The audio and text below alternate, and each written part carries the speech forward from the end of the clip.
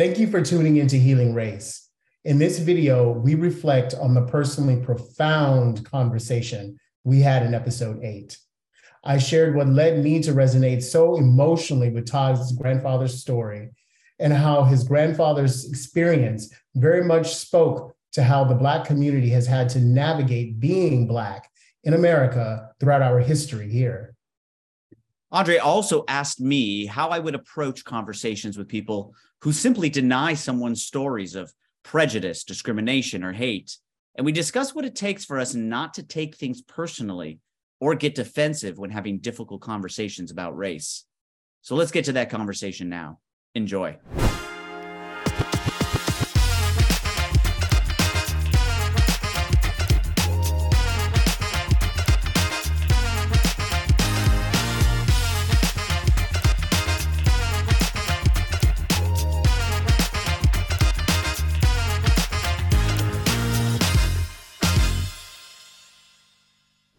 I'm crying for a few reasons.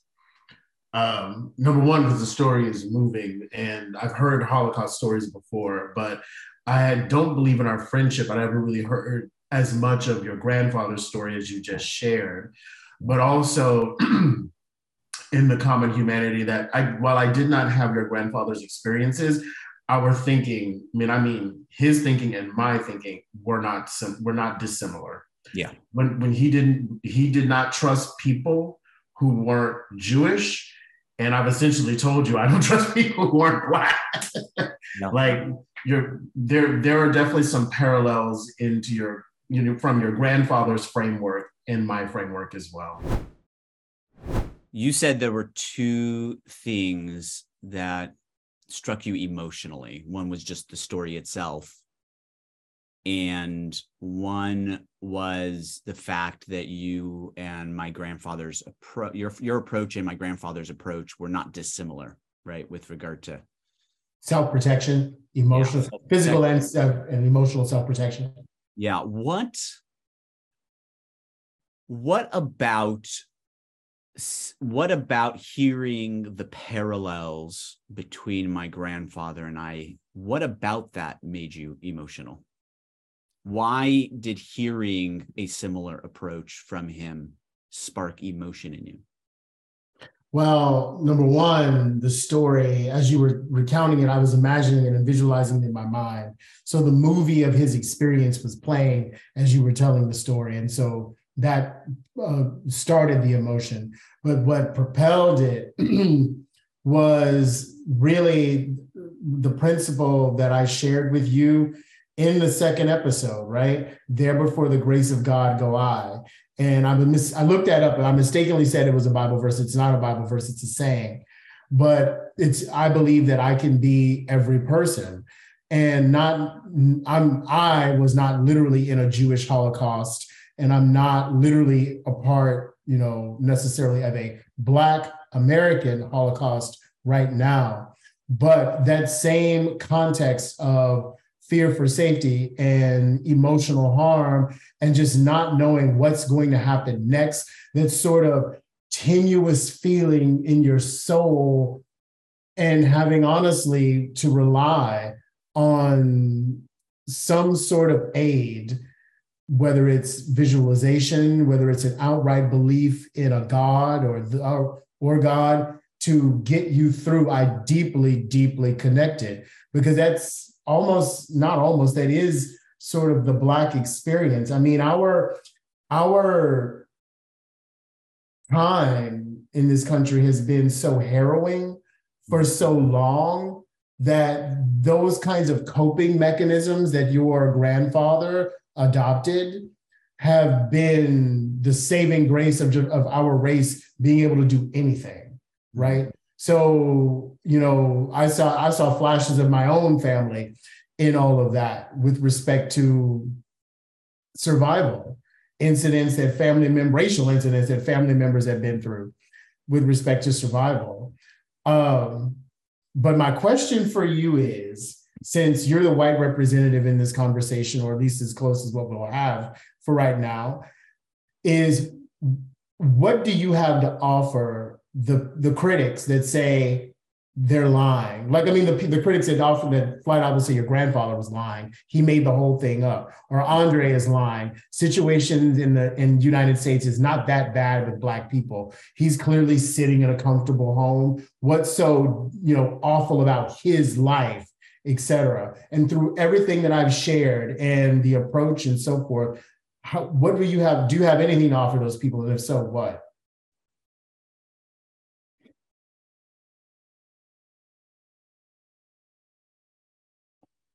Well, there's two. I feel like there's two types of critiques that you just mentioned. One is just not believing the story, and obviously there's a lot of Holocaust denial out there, right? And then the second is the question of now, right? Which is this question we've talked about previously of times are different than they were 50 years ago, 100 years ago. But I say the motivation is the same. I know, but the motivation is still there, and there are, and there are incidents that reflect that there are motivations out there. Motivations are the same in terms of their existence. Again, our part of our kind of back and forth throughout the episode so far has been to what degree, right? With what intensity and what prevalence. So there are two different cases of critiques. For the people who deny, my gut instinct is always, I think, the same around that, which is to understand where their belief and the motivations behind their beliefs come from. Right. That's been what we've done with each other, right? We've had different. What if that motivation is I just flat out don't like Jews and I flat out don't like Black people? Yeah.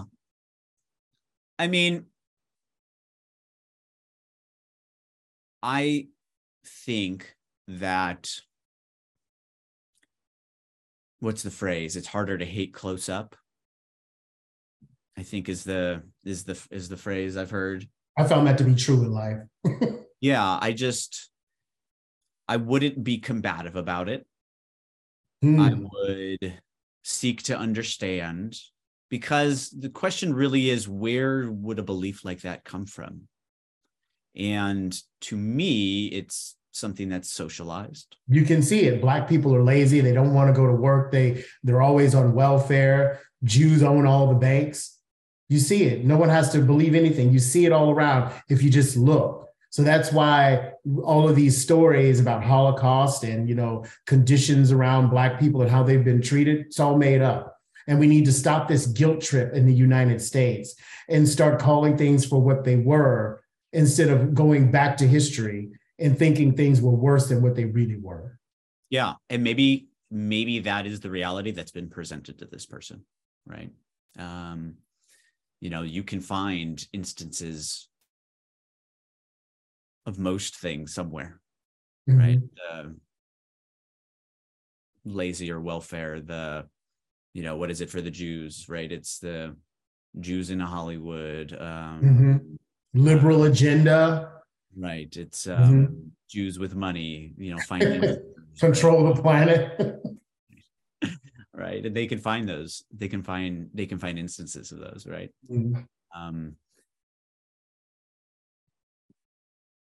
But no one's going to look at a different reality if they don't have any reason to.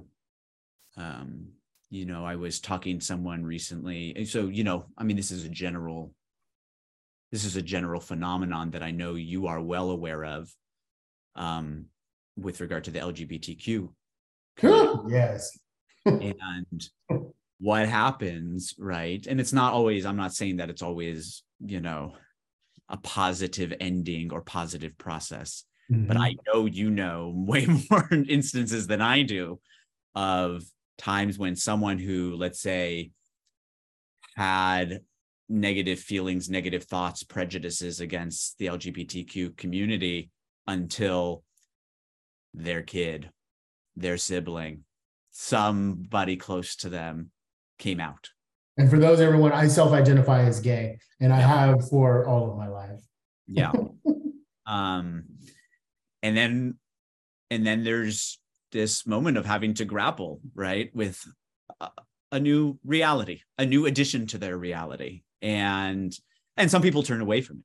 Don't get me wrong. I mean, there's, plenty of bad instances, but there's also plenty of good instances. And you're right there, brother, because it blew my mind, the support that was reported recently for same-sex marriage. Like, apparently even Republicans still support marriage equality, like overwhelmingly, like over 70% with both, people in this particular poll I saw believe that this is a right of people and it needs to stay. Interesting. Yeah. 30 years ago, 15 years ago, you would have never seen that.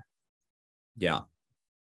I think my answer is almost your answer earlier in multiple sessions, which is, when your family said, why did you have this kind of open conversation with Todd? And you said, empathy, respect, curiosity, I think were some of the things you mentioned. And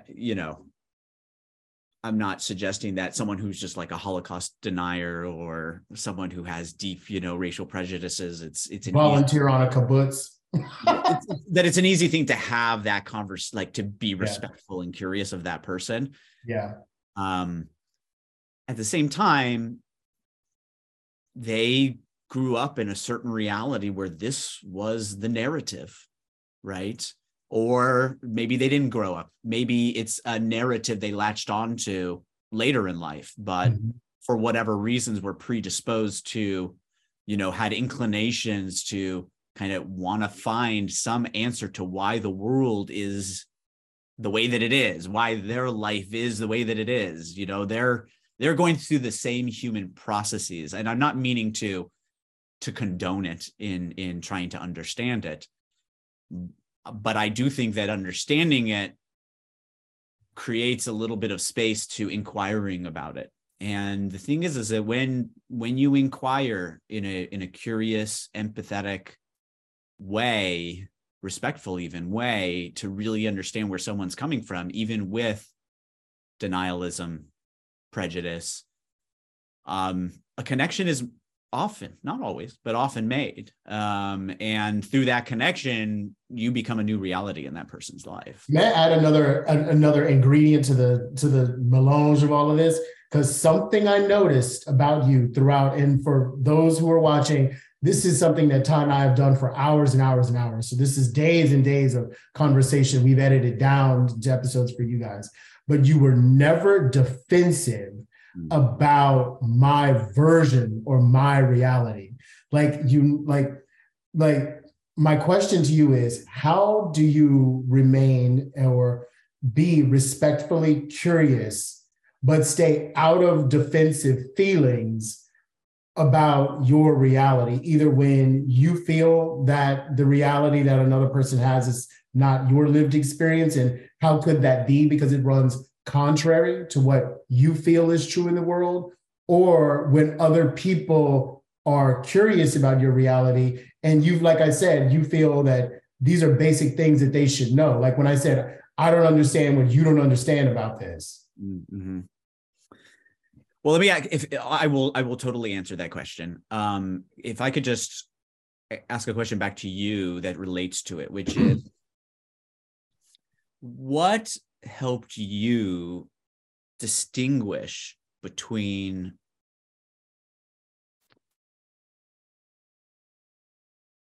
having a different point of view and being defensive? Because you allowed me to share what my thoughts were, right? Without trying to shut you down. I know Black people who would have shut you down. Yeah. So we both played that game, right? That game of curiosity and respect and listening and seeking to understand. We both played that game. And sometimes the sharing of a point of view, especially of a different point of view, especially after someone has shared an important point of view of theirs, sometimes people can interpret that as defensiveness, which I think you're right in saying that I was not meaning to be that. And I did not feel that in my heart when I was sharing. but it didn't stop me from still sharing if I saw something differently, or, Yeah, or totally. where that came from. So what do you think enabled you to share important truths? Yes, have me listen and inquire, and then hear me say something that was different. The I don't get what you don't get, Todd moments, right? Yes. But still see that as a productive engagement in the conversation, right? What do you think? What do you think enabled that? What enabled it for me was trusting the process and believing in the outcome. So as you were asking the question, I was thinking of an analogy. The analogy of swimming came to me because so I was not a person who grew up learning how to swim.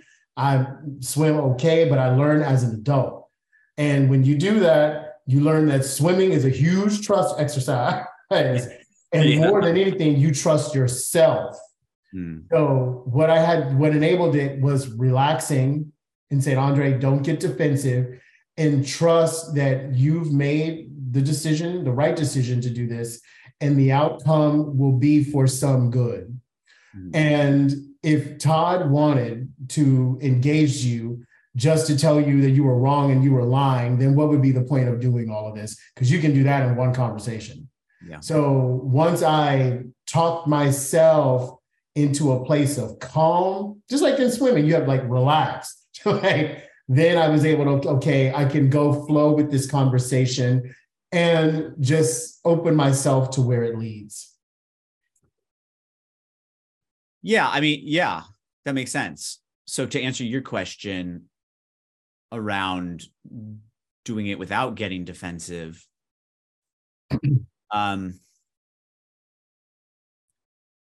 I guess I just didn't doubt that this is your reality, right? But why not? Why didn't? When so many white people do. I mean, I'm talking about all of these sort of disadvantages and structural disadvantages around Black people, but I'm sitting in a comfortable home. You and I met at university, like, because I've had people tell me, and here we go with racial differences, but your life wasn't hard. You went to, and then fill in the blank of one of my accomplishments. And I'm like, dude, me and others who've accomplished, way more than I have, did those things in spite of being Black. Not to say, and also we're out of whatever percentage that Black people are in this country, we're still a small number of people who have accomplished those things. So you can't look at an outlier and say, you're not an outlier, you're the mean. Well, when you look at the entire graph, that person is an outlier. And I think the entire graph is how will I say this? People tend to zoom in and zoom out of the graph as it meets their argument.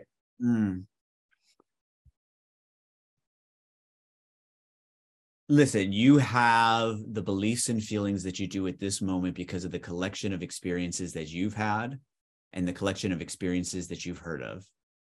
And that is just your reality. We always, and what I wanted to know was, what is that information? And then what led you to develop the interpretations, beliefs, and feelings with that information?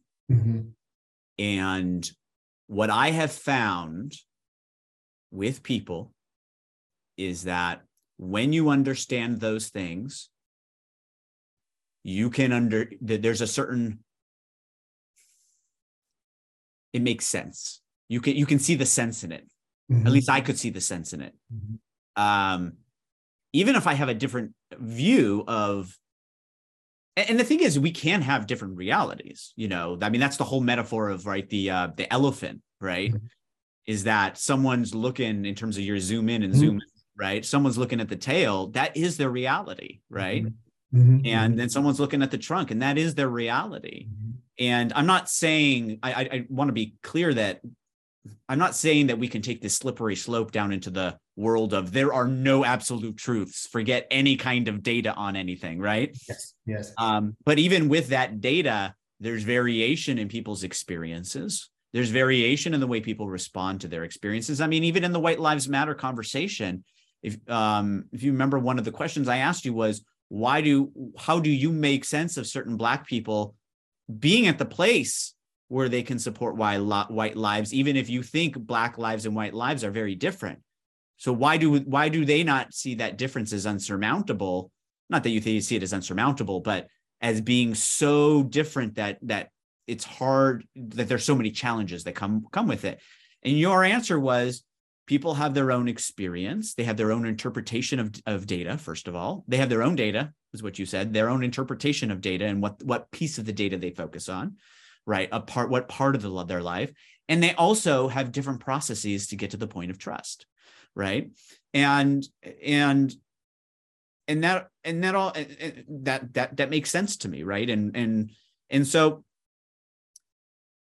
I mean, you can even, my grandfather and my experience together is another example that taught me about the importance. Listen, I was frustrated with my grandfather in my early years because I saw the way that his increasing religiosity had an effect on the family. Mm-hmm. My grandfather was, in his earlier days in the United States, I don't know how he was during the Holocaust, it was, a lot of trauma, and still a lot of trauma afterwards. But, this kind of fun-loving guy, right? And with his increasing religiosity, he didn't lose that completely. And especially through our conversations, I just got to see so much of that. But he became pretty damn serious, right? Mm-hmm. So for a family that grew up with this kind of fun-loving father and whatnot, and then all of a sudden he becomes so serious and regimented about his religion, it created some, frictions. I mean, at some point, my grandfather wanted us to walk to do Shabbat dinner, to walk to his house to do Shabbat dinner, right? We're not supposed to use the car on the Sabbath. I've seen Jews do that. But we did. We used the car because we didn't practice like that. The Lord don't like all that. So I've been a part of a Shabbat. Actually, I was a part of a really wonderful Shabbat in Madrid. And I really didn't understand what it was at the time. This was back in my 20s, back in uni, actually. And there was no electricity. And this young lady who was the Jewish, it was young lady and her friends in Madrid. And there was no electricity, and they were cooking everything with fire. There was no using of paper. There were all these rules that, from coming from a Christian background, I didn't quite understand, but I respected. And I'm saying all this to say, I understand how you would have been frustrated, because I've been in a similar experience during the Shabbat. And if you're accustomed to doing the opposite, even on your holy day, then it's like, wait, this is a big change. Yeah. It's not even, not many people walk. I mean, listen, my grandfather in the latter part of his life, he could barely walk. Like he struggled to walk. He struggled, but he still walked to temple for as long as he possibly could in his life. Woo, he loved the Lord. He does. Yes, he loved the Lord. And so now looking back, I have a lot more as I talked to him more in the early days, I had more understanding, but that didn't mean we were going to walk there, right? As a whole family. Yes. And so imagine what that means, right? We can't come to a Shabbat dinner unless we walk. Mm-hmm. Imagine the division that creates, but we have so much bonding at Sabbath dinners, at Shabbat dinners, right? Mm-hmm. And so you can imagine that created friction in the family. In fact, my grandmother stepped in and said that they can come however they want to come, because she didn't want to see us not showing up for Shabbat dinners, For Shabbat dinners. But anyways, that's just an example. That was pretty early in my life, right? And even though I had frustrations, not for me personally, but for the way that it affected the family, I knew that those were not going to do me any good. Like, was I going to debate my grandfather on his faith? And so the first conversation I ever had with my grandfather like this, I asked him, I said, how did you become religious? I just wanted to know, right? What was it that led you to become increasingly religious over your life? And he told me, there's kind of three stories woven in together. I'll tell you two of them because they're the ones that he told me more, and that he actually told me. The other one is I heard through to a family member. But the one he told me on that day was one day he saw his parents looking down on him. Mm-hmm. And an immense wave of guilt went over him, Mm-hmm. right? His parents, who raised him in Jewish ways, Mm-hmm. got taken by the Holocaust, Mm-hmm. were looking down on him, Mm-hmm. and he didn't carry on their ways. And he said, I was focusing on making a life here. I was focusing on doing right by my family, of setting us up. And I neglected my Jewishness. And then I saw my parents looking down on me. And that was the first time I saw him cry. It was the first conversation we had.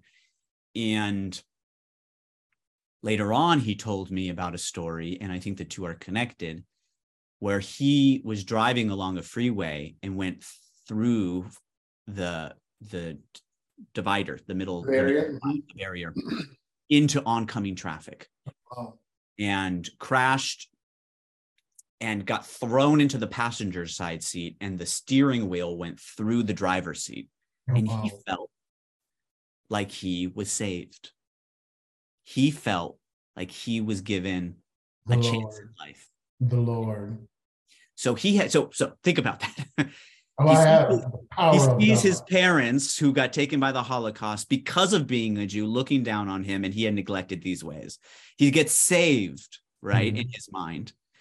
And he said, I just felt so much guilt, and I still do. And, you know, so kind of maybe imagine the mental, emotional switch in my mind. Yes. When I heard that. Yes. Frustration to, wow, he's got some emotional energy behind this. He's got a story behind this that I can understand, even if I still can feel differently. Even if I could never be in his shoes, but maybe I would respond differently.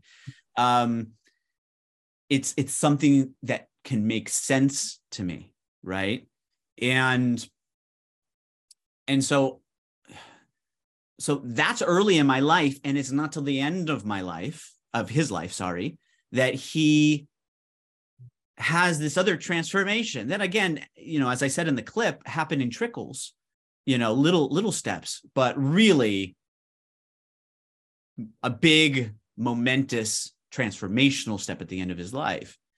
So I had the experience of years of kind of patience, but it didn't require patience because I enjoyed the process, right? Like I enjoyed the connection that occurred by getting to know him and knowing his story, the background behind his religiosity, among all the other things we talked about over time. So when you ask the question about not getting defensive, I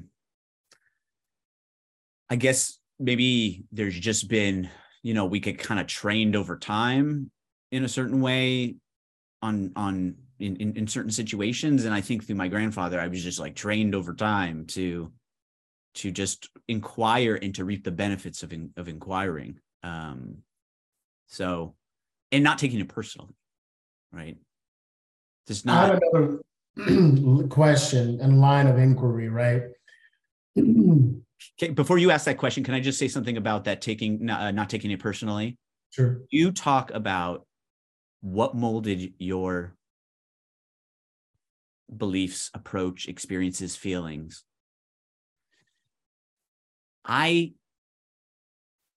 Even though I, present as white, I wasn't part of that experience, right? And so I can make the choice to be different, right? Now, if I was part of that experience, I would listen to you and I would have to take responsibility. And of course, I would make the choice about whether to be defensive about that or not. But I wasn't implicated in your story of how you got to where you were, even if I do present in the same way as the population who, did X, Y, and Z to the Black community, right? In America and in other places. So there are some people who will make the jump to, I'm white, I should take this personally, right? Whereas for me, anything that's personal is like a story between you and I. If it's not a story between you and I, it's not personal. I bring my own baggage to the conversation, right? I bring my own ignorances and set of experiences. And unless they really do have to do with you, they don't have to do with you, right? It's me bringing my narrative, right, into the conversation. So I think that's another thing I just have like in the back of my head somewhere when I listen to people is like, this is their narrative. It's not about me, even if I'm connected to it and I need to reflect on it. So anyways, I don't know. No, that was perfect. So Thank anyway, you for making that point. What's that? No, you were going to say something about. Oh, yes. And it's incredibly apropos to something being personal versus not being personal, right? So it's, you connect with a person's with a person's narrative, with their truth.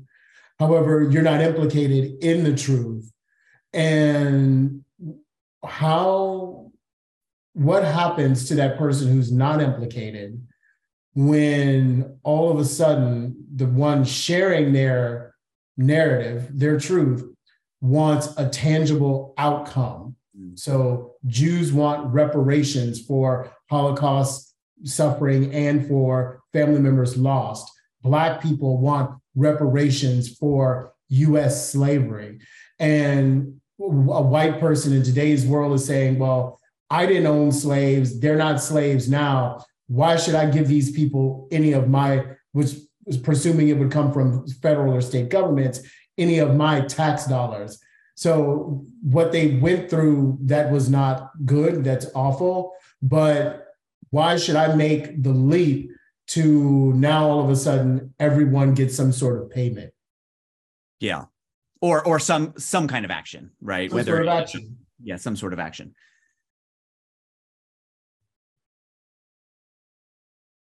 Well, I can give you my answer on why I think so. I mean, each person is going to, in their own heart and mind, going to have to come up with their own answers, obviously. I still have the reality that I have now, right? So let's just forget societal issues. Let's even just make it super down in the weeds or specific and personal with my grandfather. My grandfather brings whatever he brings to the conversation. I am now in reality with this grandfather as I experience him, right? Mm-hmm. As he chooses to show up. That is a reality, right? Now, I can choose to turn my back and close my eyes and not look at the, as you say, the pink elephant, right? But if I want to have an experience with my grandfather, I have to take him as he is, as he's choosing to bring himself into the relationship. And while I might not be implicated in his history, I have the here and now of the real world that I live in. And so what I would say is I'm not implicated in what brought you to where you are, but I'm implicated in being someone who has a relationship with you. And in society, we can expand that. We have a country together. We have a world together. What did I tell you, Todd? That's exactly what I said. That's why we're all vested in an outcome. Yeah, in doing something about it. Mm-hmm. And the truth is that when you come to know someone more, you care about them more, right? And so you become more emotionally invested in their thriving in life. What about white people who don't want to know Black people? I don't want to know Black people and their stories. I hear it on the news and all sorts of things. Yeah, I mean, you can't get their selves together. How am I making Black women have children by multiple fathers? How am I making Black men some of the highest incarcerated population in the country? I'm not personally doing that. So why should I even have anything to say about any of this? Yeah, I mean, I mean, you can't force someone to have a conversation. But if you're asking me what might be a motive to do so, I'm playing the antagonist role. Yeah, I mean, I think there's still a reality of sharing a country. Now, if you think you can move on without developing, that we can move on as a country without developing some set of understanding and ability to work together, I mean, that's your prerogative to think that that's the case, that we can live in separate realities, separate worlds within the same country, and just duke it out on a consistent basis. I mean, there's nothing wrong with debating. There's nothing wrong with having different points of view and trying to come to some way forward, hopefully. Competition, debate, all of those things are fine. But at the end of the day, without some sprinkling of understanding, and with, to the degree that we are a split country in many ways, who will have a very hard time over time moving forward, getting anything done, without working together, then, my thought is it becomes a prerogative to develop that understanding so that you can work together. But listen, at the end of the day, there are isolationists. There just are. They're just people who they have their narrative of the world, and they have their motivations. And if that leads them to just simply not want to engage, I don't know how you can force someone to then have a conversation. The only thing that I'll add to it is I have experienced the world as being ingenious in its ways of making you deal with your shit. I just have. I'm not saying it happens all the time in every life, but I'm saying it happens quite a lot for many lives. And you can ignore something. I mean, even again, my grandfather's experience, he probably in his mind, that first conversation I had with him, when I asked him how he became religious, you know what he said to me? He said, I feel guilt and I will feel it for the rest of my life. And I said, well, Grandpa, you've changed your ways, and like, don't you think you deserve to let it go? And he said, no, I deserve this. And yet I can't claim that he resolved his guilt at the end of his life. But I can claim, as I shared, that he had a whole lot of emotions that he had not dealt with. And when he was too weak to hold it back anymore, they came like the Noah's Ark flood out of his system and into his present awareness. Now, again, can I claim... Metal was ready for the maker's hand. Yeah. And so can I claim that that's going to happen for every individual? No. But again, that's a mechanism, another mechanism of us having to face stuff. And so I don't know, that person, that white person that you're talking about, maybe there is one day that some Black individual comes across his world and he has to deal with that person. And then, life will be presenting him with an opportunity. And so, again, I don't know that that'll happen all the time, but I just have faith that over time, enough people are going to have those experiences, that